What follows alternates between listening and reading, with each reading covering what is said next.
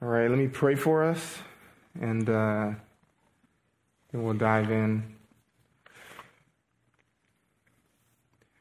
God, thank you so much for your word. Psalm 119 tells us that you are good and do good. And so teach us your statutes. Knowing, God, your goodness, having tasted of your goodness already in your word and in salvation, God, we pray that you would just continue to demonstrate the same goodness of your character, that you would be merciful and gracious with us this morning. And let us taste the fruit of just sitting under your instruction. I pray that you would even grant me clarity as I deliver your word, and that you would be pleased to use this message to sanctify your church further. And we pray all this in Christ's name. Amen. This morning we're going to be in a psalm, Psalm 46. And I've been just eager recently to preach more psalms as I've been increasingly impressed with this book in our Bibles. And so by way of introduction this morning, in hopes to prepare us a little bit for what we'll find in Psalm 46, I want to have you turn first to 1 Chronicles, the book of 1 Chronicles, chapter 25. 1 Chronicles 25. Probably not a book of the Bible that you find yourself in often, but this is a helpful preparation for what we'll find in Psalms, because 1 Chronicles records what David did in appointing these men who wrote the Psalms. They led the nation in worship, led the nation in song. And so David, being known as the sweet psalmist of Israel, appointed other men to oversee and accompany him in leading the nation in singing to the Lord. And there's a particular aspect of 1 Chronicles 25 that I want to draw our attention to. So let me just read this passage, and then I'll show us what we need to see. Moreover, David and the commanders of the army set apart for the service some of the sons of Asaph and of Heman and Jeduthun, who were to prophesy with lyres, harps, and cymbals. And the number of those who performed their service was, of the sons of Asaph, Zakur, Joseph, Nethaniah, and Asherellah.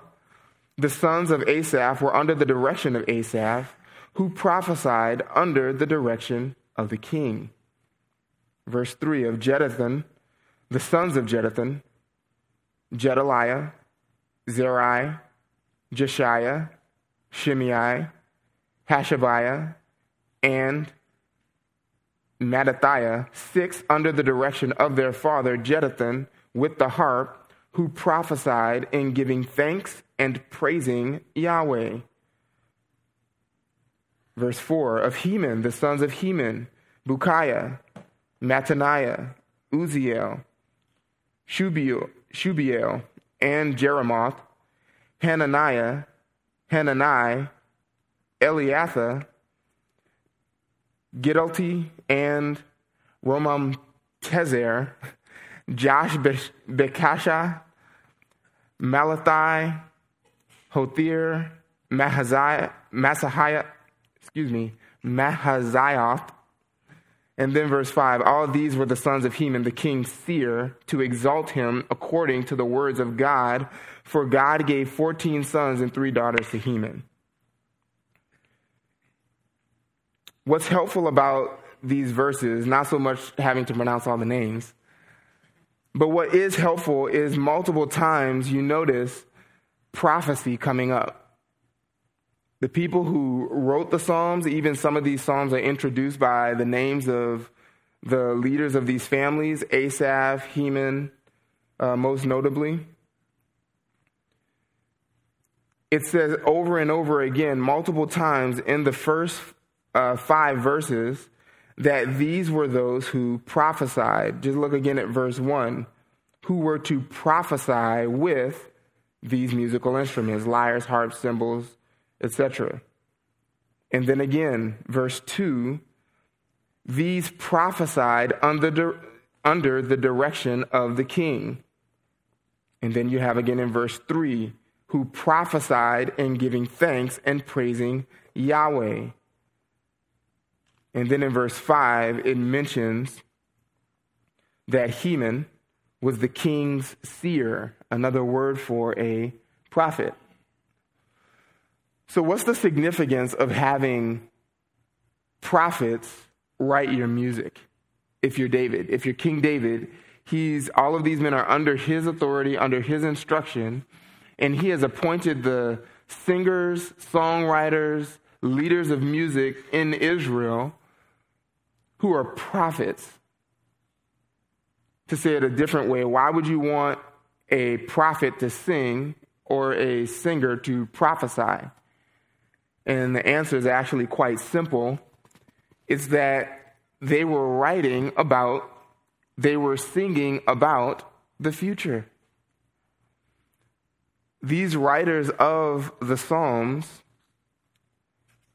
mimicked or modeled what David exemplified.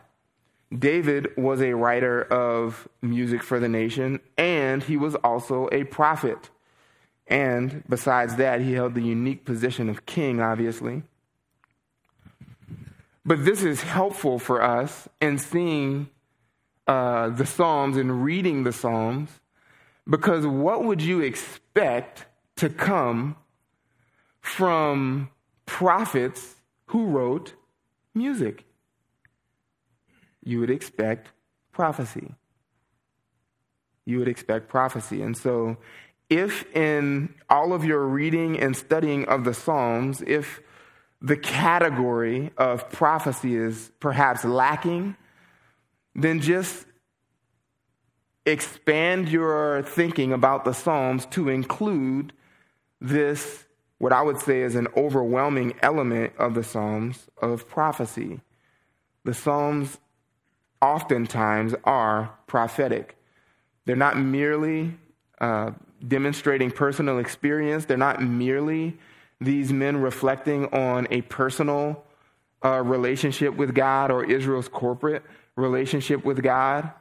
But oftentimes, you will find a prophetic element in the Psalms. If not in total, then at least in part, or there are statements about the future all throughout many of the Psalms. And Psalm 46 is no exception to that. So turn to Psalm 46.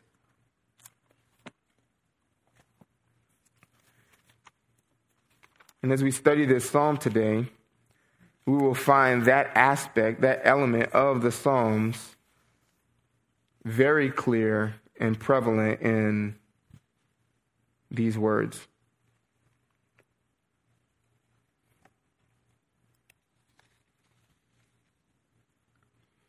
Psalm 46 begins, for the choir director, a psalm of the sons of Korah, set to Alamoth, a song. God is our refuge and strength, a very present help in trouble.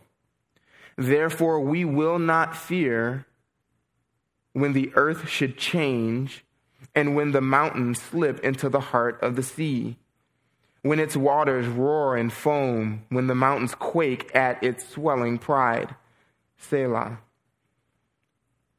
There is a river whose streams make glad the city of God, the holy dwelling places of the Most High. God is in the midst of her. She will not be moved. God will help her when morning dawns. The nations made an uproar, the kingdoms tottered. He raised his voice, the earth melted. Yahweh of hosts is with us. The God of Jacob is our stronghold. Selah. Come, behold the works of Yahweh, who has wrought desolations in the earth. He makes wars to cease to the end of the earth. He breaks the bow and cuts the spear in two. He burns the chariots with fire. Cease striving and know that I am God. I will be exalted among the nations. I will be exalted in the earth. Yahweh of hosts is with us. The God of Jacob is our stronghold. Selah.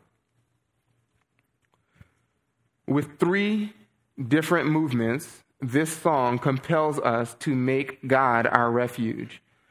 That's what Psalm 46 is doing in three different movements. With three movements in this song compels us to make God our refuge. These movements in the song, being distinct elements of the song, distinct portions of the song is what movements are. And you can see this in the song because they're each offset by the word Selah. You see that 3 times that phrase appears in the text, after verse 3, after verse 7, and then at the end of the psalm, after verse 11. This would have probably, it's not clear entirely what Selah is denoting, not clear to us. Certainly to Israel, this would have been completely obvious what that term means or what the musicians are doing at that point or what the congregation is required to do. But it is helpful, even without being able to understand entirely what the phrase means. It's easy to see in studying the psalm that the Selah denotes 3 distinct portions or movements included in the song. And I'll just give you all 3 of these up front, and then we'll work our way through them.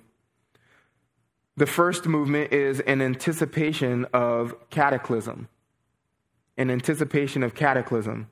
The second movement is an exaltation from stability. And the third and final movement is an invitation into rest. That's what each of these elements is doing in the song. And it's really phenomenal the way the sons of Korah work their way through each of these things and how each element on its own encourages the nation, encourages those who sung the Psalms or who still do sing the Psalms to make God our refuge. That's the entire thrust, is that those who sing these words, those who read these words and who study them would make God our refuge. And so the psalm begins with these words, that title that appears there in the English for the choir director and following. That is a part of the inspired text. And so this was a song. These were words given to whomever at that time was directing the choir. This was written obviously for successive generations in mind. And so it has the instructions for the choir director. This is of the sons of Korah, meaning the song came from them. It was written by them. You'll remember perhaps from Numbers chapter 16, Korah was that man who had set himself up against Moses and against Aaron. This was shortly after the nation refused to go finally into the promised land in rebellion against God. The Levites had a particularly unique place in the nation, in their service of the temple. Everybody wasn't of the family of Aaron, and so everyone was not tasked with being priest. That was just for Aaron's own line. And yet Korah, being a Levite, wanted not only the unique place that the Levites held, but the unique position that Aaron's family had in being priests who offered sacrifices. And so, if you're familiar with that story, you know that the ground eventually opened up as God's way of demonstrating who was his man. Moses. It was Aaron and not anyone else. And so Korah, Numbers records, and all his household were swallowed up when the earth opened. But still, we see further along in Scripture, in this and many other Psalms, that they were written by the sons of Korah. And you just have to ask the question, where in the world did they come from? In Numbers 13 and 14, the nation was, everyone who was counted 20 years old and up perished in the wilderness. If Korah had sons 20 years and older, they would have died as a part of God's judgment in the wilderness. And if they weren't above 20 years old, they would have still been a part of Korah's household that was swallowed up when the earth opened. And so you have to ask, how in the world did any of Korah's descendants survive those two judgments of God?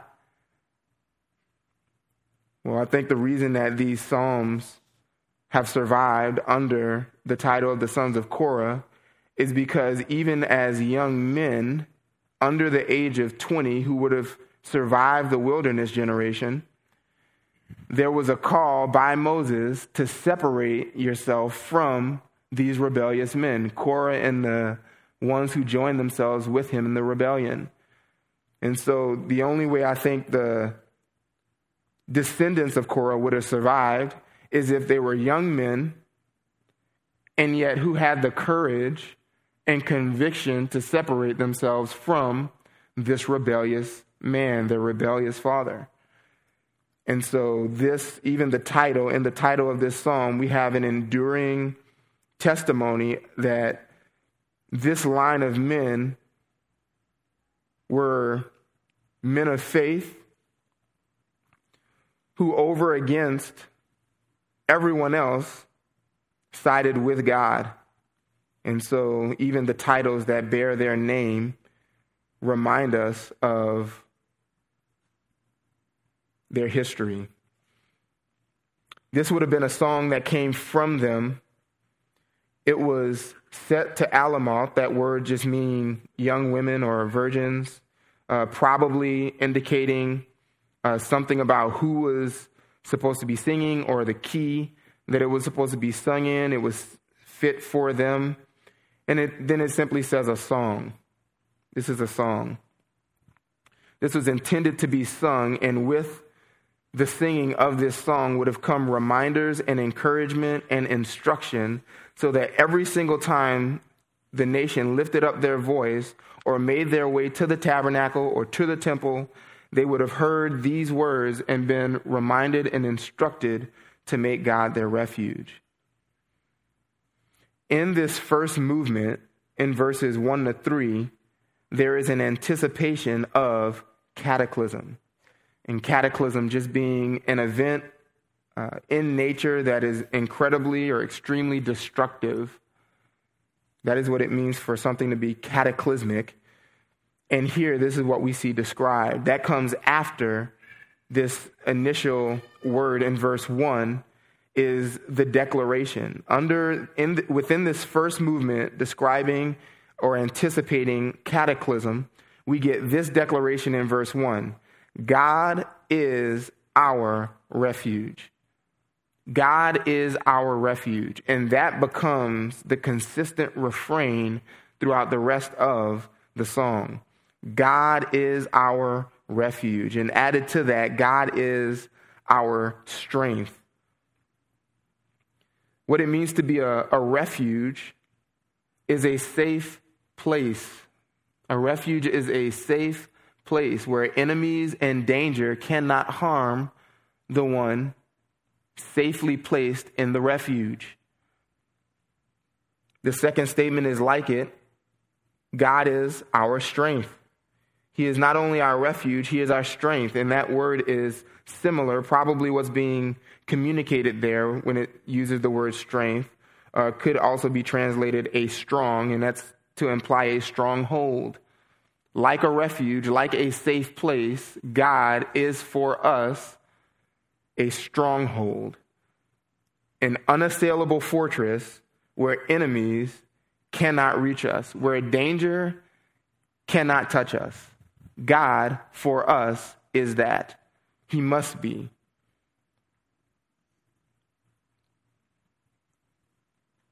The one for whom God is a refuge, the one for whom God is a stronghold, is also a very present help in trouble. Could be translated a helper who is abundantly available in distress. That is who God is. That is his character. Characteristically, regardless of how things seem around us, this is who God is. Always and forever, immutably so. He does not change. He is one who is a helper, who is abundantly available. Even in the most distressing of times, this is who God is. This gets translated a very present help. And if you're reading the New American Standard Bible, you have that phrase, abundantly available. That's the idea. He's not hard to find. When distress comes upon us, when we find ourselves in some sort of turmoil or trouble, we don't have to go looking for God. He already is there. He is available and abundantly so. To a great degree, God is available. And not just as a bystander. If someone is, if you're in some trouble and a child is near you, you would never look to them for help. You wouldn't count on them being able to help if you found yourself in some severe trouble, because they perhaps lack the strength. They're not strong. God is not like that. He is not only available, he is not a helpless bystander, but he is abundantly available. He is already a helper. And so God is all of these things: a refuge for us, a stronghold for us, a helper to us. He's abundantly available.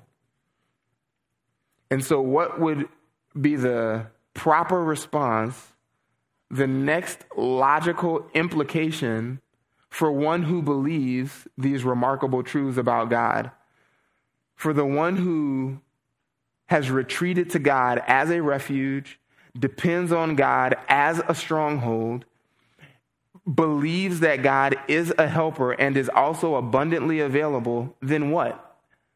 Verse 2 tells us, therefore, or literally on this truth, we will not fear. We will not fear.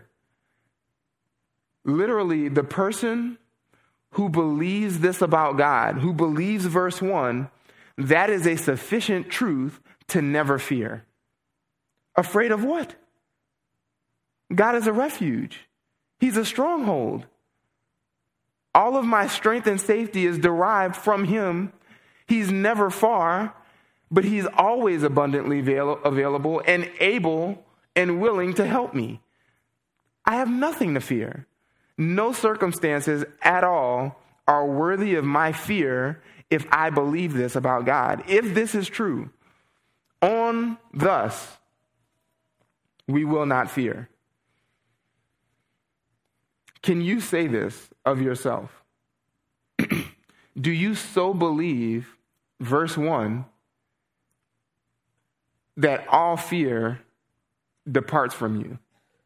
In your most trying circumstances, in your most devastating moments, in the greatest fearful events, can you say, I am not afraid? Come what may, I will not fear.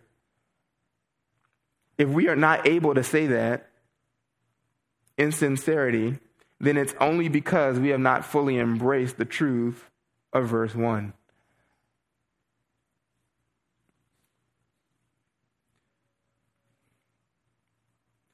The psalmists,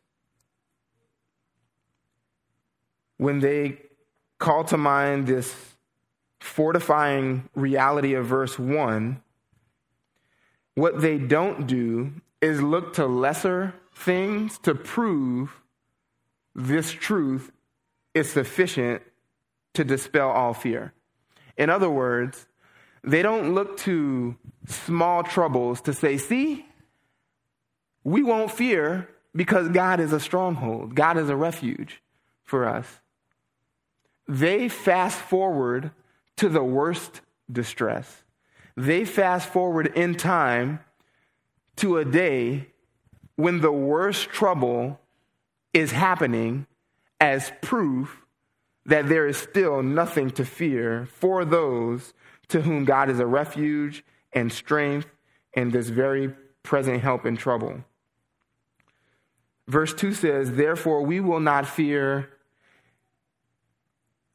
Most English translations render this, though the earth should change, though the mountains slip into the heart of the sea, though its waters roar and foam, though the mountains quake at its swelling pride. There's a translation issue here. And the way this is constructed in the Hebrew,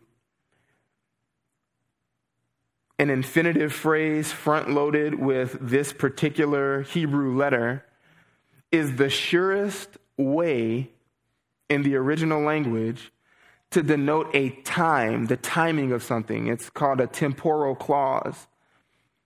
And so if you wanted to say when something happens, you would write it exactly like the sons of Korah wrote this in the Hebrew. And so this is better translated not as a concessive idea, even though this might happen, this. The better way to translate this is when this happens, we will not fear. And so all of those in verse 2, the 4 times the word though is mentioned, is better translated when. So when the earth should change, and when the mountains slip into the heart of the sea, when its waters roar and foam, when the mountains quake at its swelling pride. When that happens, what's true for the one who has made God, who depends on God as a refuge and a stronghold, to whom he is abundantly available for help in distress. When those things occur, what's true of them? Verse 2, we will not fear. We will not fear. When those cataclysmic events take place, there's still nothing to be afraid of for us, for those who have made God their refuge, for those to whom God is these things listed in verse 1. What's the significance of the difference?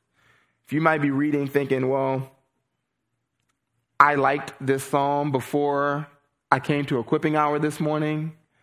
I like the those, although in the repetition that might be there. What's the difference? Here's the difference.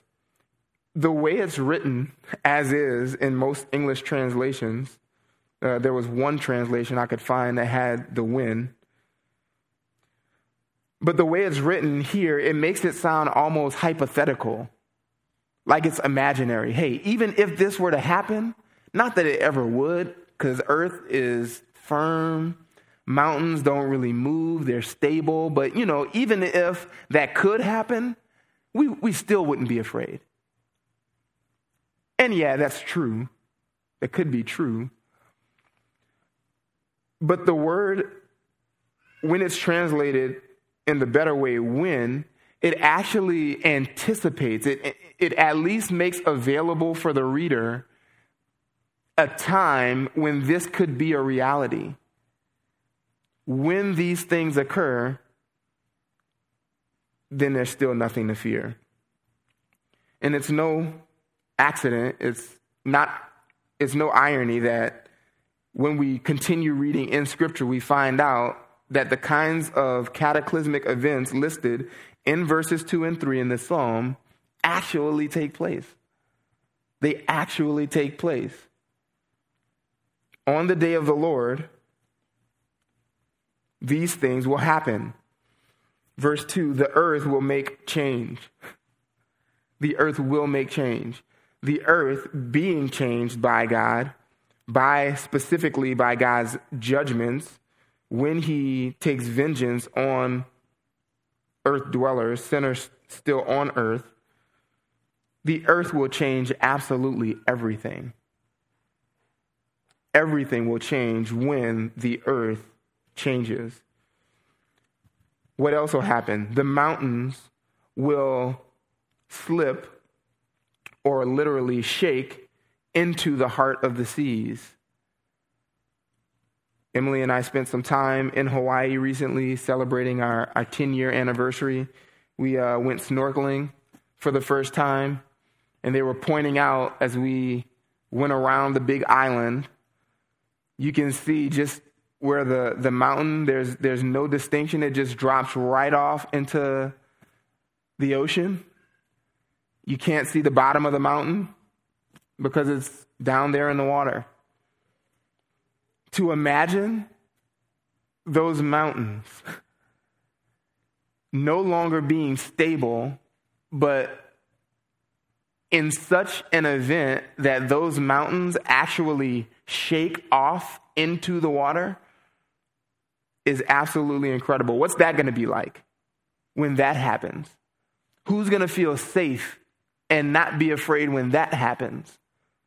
Well, those to whom God is a refuge and a stronghold and abundantly available help in time of trouble. That's who. They won't have anything to fear when that time comes.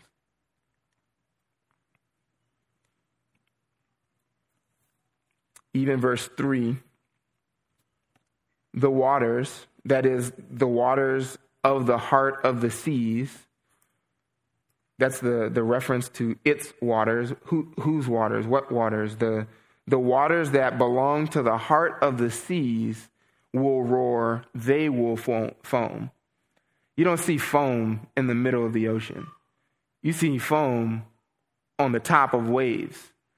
And so what's being communicated here is that even the waters found in the midst, at the very middle or innermost part of the ocean, they get turned up. They get brought up to the surface. These are not the kinds of waves that you go surfing in.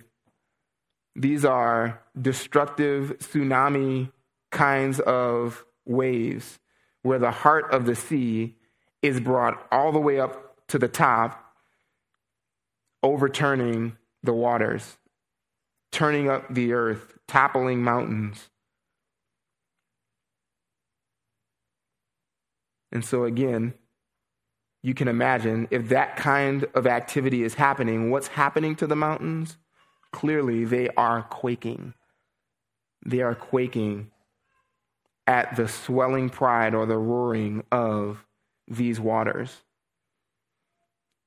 So this is the anticipated cataclysm that's pictured in the first few verses.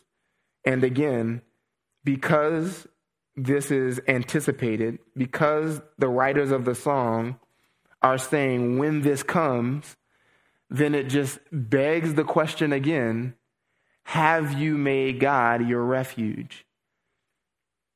Have you looked to him as a stronghold so that when this event happens, you have nothing to fear? Do you find comfort and safety in things outside of God? Do you stake your hope on promises he has not made? Things that you've imagined in your own mind? Things about what won't happen to you, what you don't want to occur, the safety that if I live in a particular neighborhood or make my surroundings and life circumstances these things, if I keep a good, well-paying job, I can be safe. A rich man's wealth is like a high wall in his imagination, Proverbs says. Right? Even wealth is uncertain. The uncertainty of riches, Paul calls it in 1 Timothy 6. People who look to those things, to money, family, people, circumstances, as a refuge, as a place of safety, they are not safe, and they will find themselves oftentimes fearful.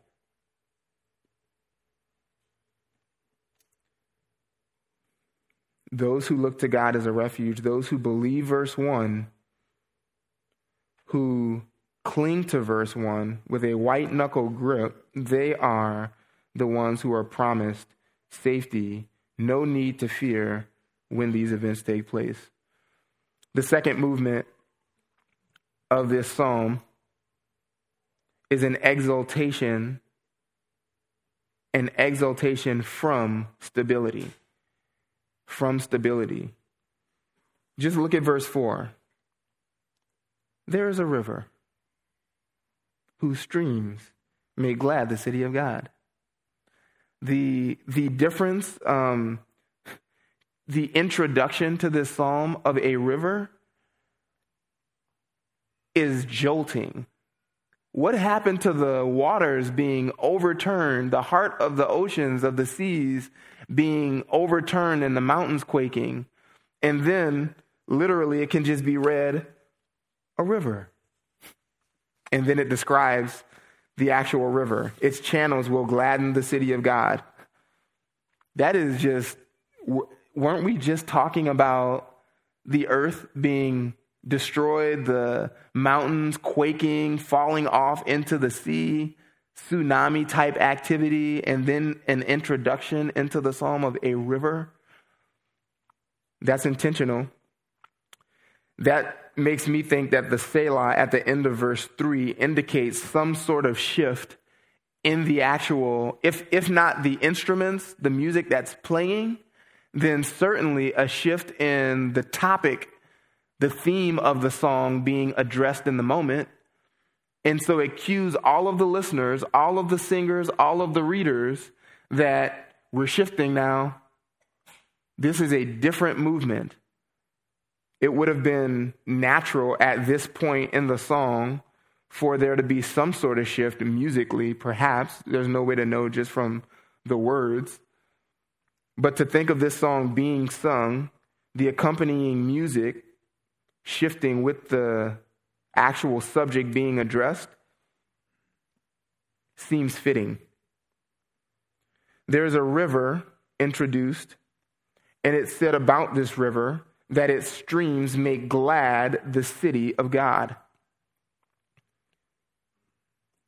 There really isn't any record of a river that ran through Jerusalem in this way. A river especially large enough to have tributaries that could be useful to the inhabitants of Jerusalem. That's what's in view, Jerusalem, the city of God. And so what's going on there? What's being talked about? If in Israel's history, there hasn't ever been a river that fits this description, then what do you do with that? Let me just tell you what some commentators do with this. My favorite commentary on the Psalms by William Plummer. One of the reasons that this is my favorite is because he tells you what everybody else says about interpretive challenges. So it's like a one-stop shop for knowing what other commentaries on the Psalm have to say.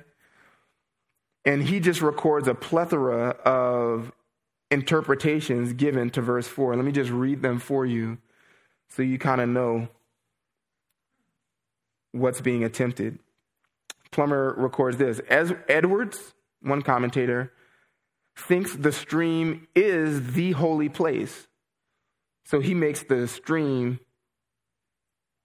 the same thing as the holy places mentioned in verse 4.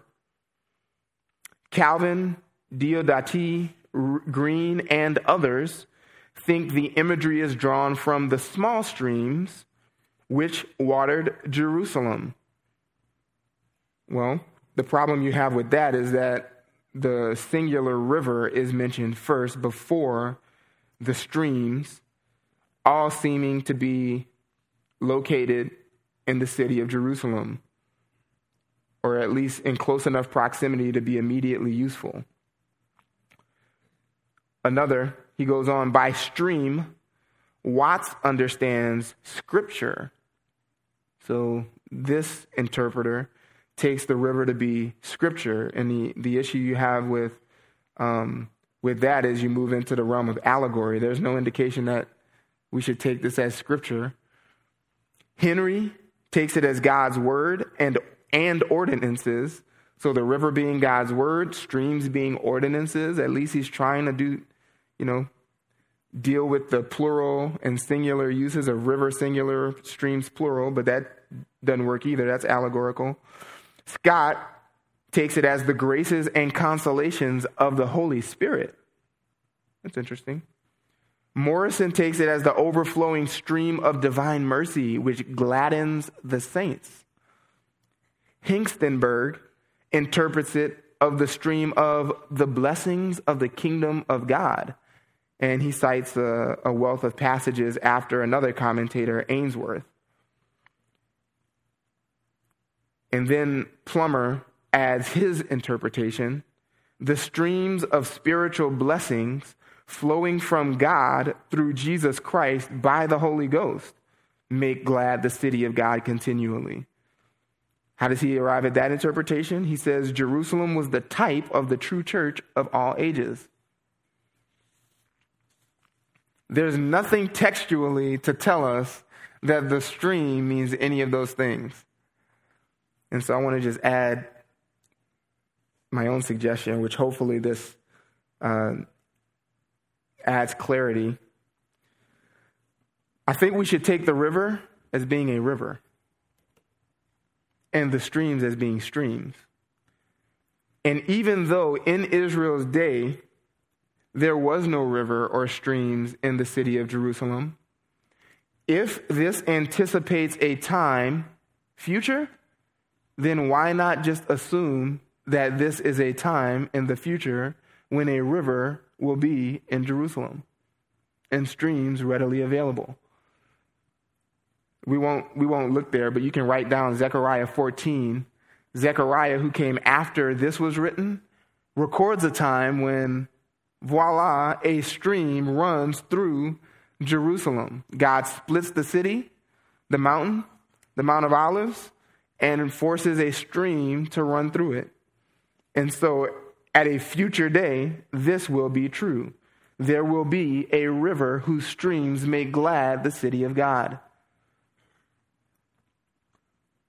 The city of God being, I appreciate how the Lexham English Bible translates this, the holiest of the dwellings of the Most High. God who's abundantly available everywhere in distress. The most holy place where he dwells is the city of God. The city of God, Jerusalem or Zion, is the holiest of the dwellings of the Most High. And on this future day, being anticipated, this will be visibly true. It will be the holy place of God in a way that it hasn't been yet.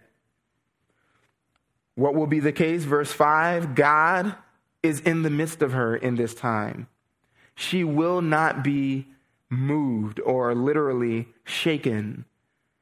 She, being the city, will not be shaken. God is in her midst. God the King on this day will dwell in Jerusalem. This holy God, this holy King will dwell in this most holy city. And so she will not be shaken. That phrase is the same phrase used in verse 2 in verse 2, the mountains will shake or slip into the heart of the sea. The mountains, though they shook and were destabilized, what's true of this city on this day is that it will not be shakeable. It will never be shaken. This same language is used in Psalm 15, a reference to the people who dwell one day on God's holy hill, on God's holy mountain, Zion. This is where Jerusalem is located. That entire psalm, Psalm 15, ends with this same language. The one who gets to dwell there will never be shaken. What's being pictured here is an unshakable people in an unshakable city, Jerusalem. It will not be moved again. And when will this happen? Why will this happen? Verse 5 says, God will help her, the city. God will prove to be the abundantly available help that we already know he is on this day when morning dawns. Or it could be read, God will help her, resulting in morning dawning. It's a difficult way to translate that. This, if it hasn't been clear already that this is a new day, after the cataclysm that was anticipated, then this makes it even clearer. Morning dawns. What's being said there? There's a day coming when God will prove to be abundant help for Jerusalem. And when that day comes, it will be a new day. No more instability for Jerusalem. No more cataclysmic event when God is overturning mountains and the oceans, the seas. On this day, when God proves to be help, it will result in, his help to Jerusalem will result in a completely new day. That day is coming. Verse 6 summarizes everything that's been said so far. The nations roar. Nations roar, kingdoms shake. When he raised his voice, the earth melted or wavered.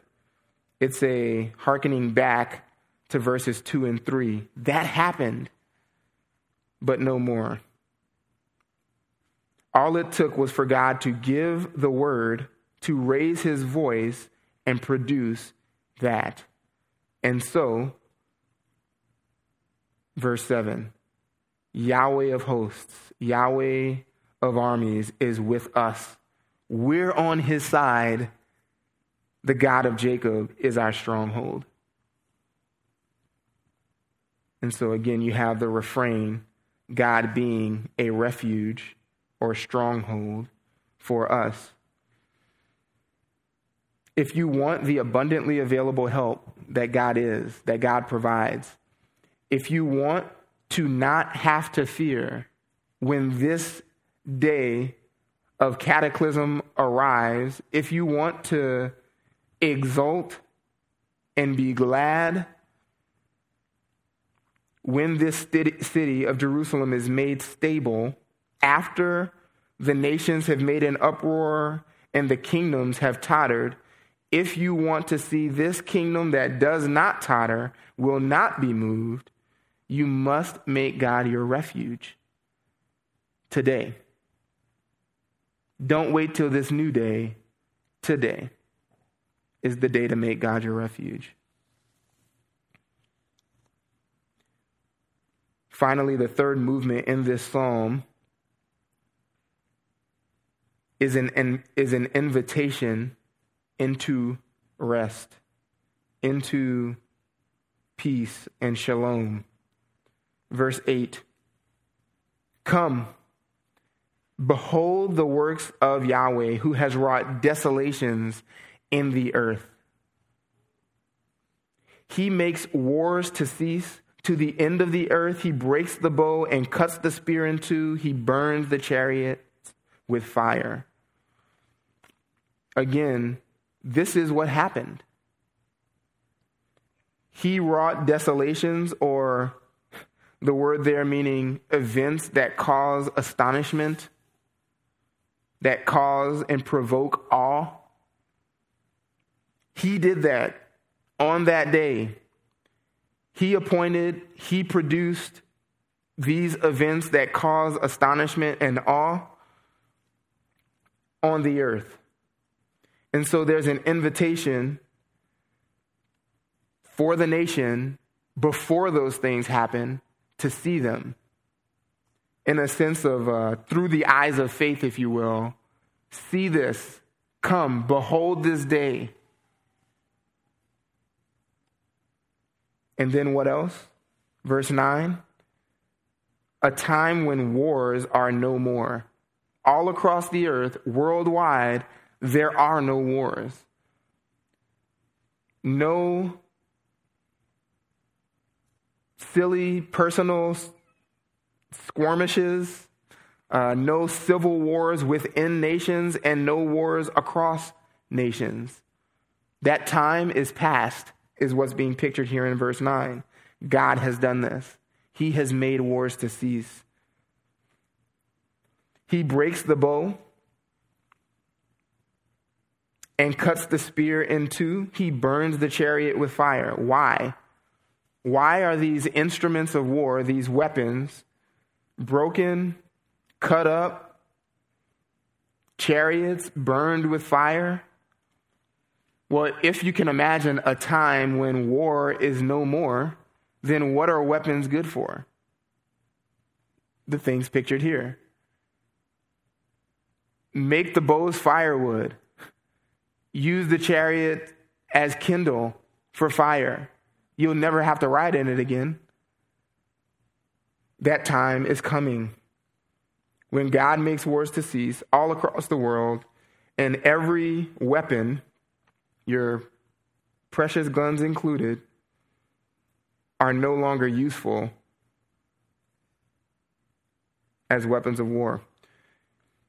Then verse 10, here's the application. If these things are true, if you're singing this song, believing the words that you're singing, believing the words that you're reading, then what? Well, here's what we should do. The application is to stop and know something.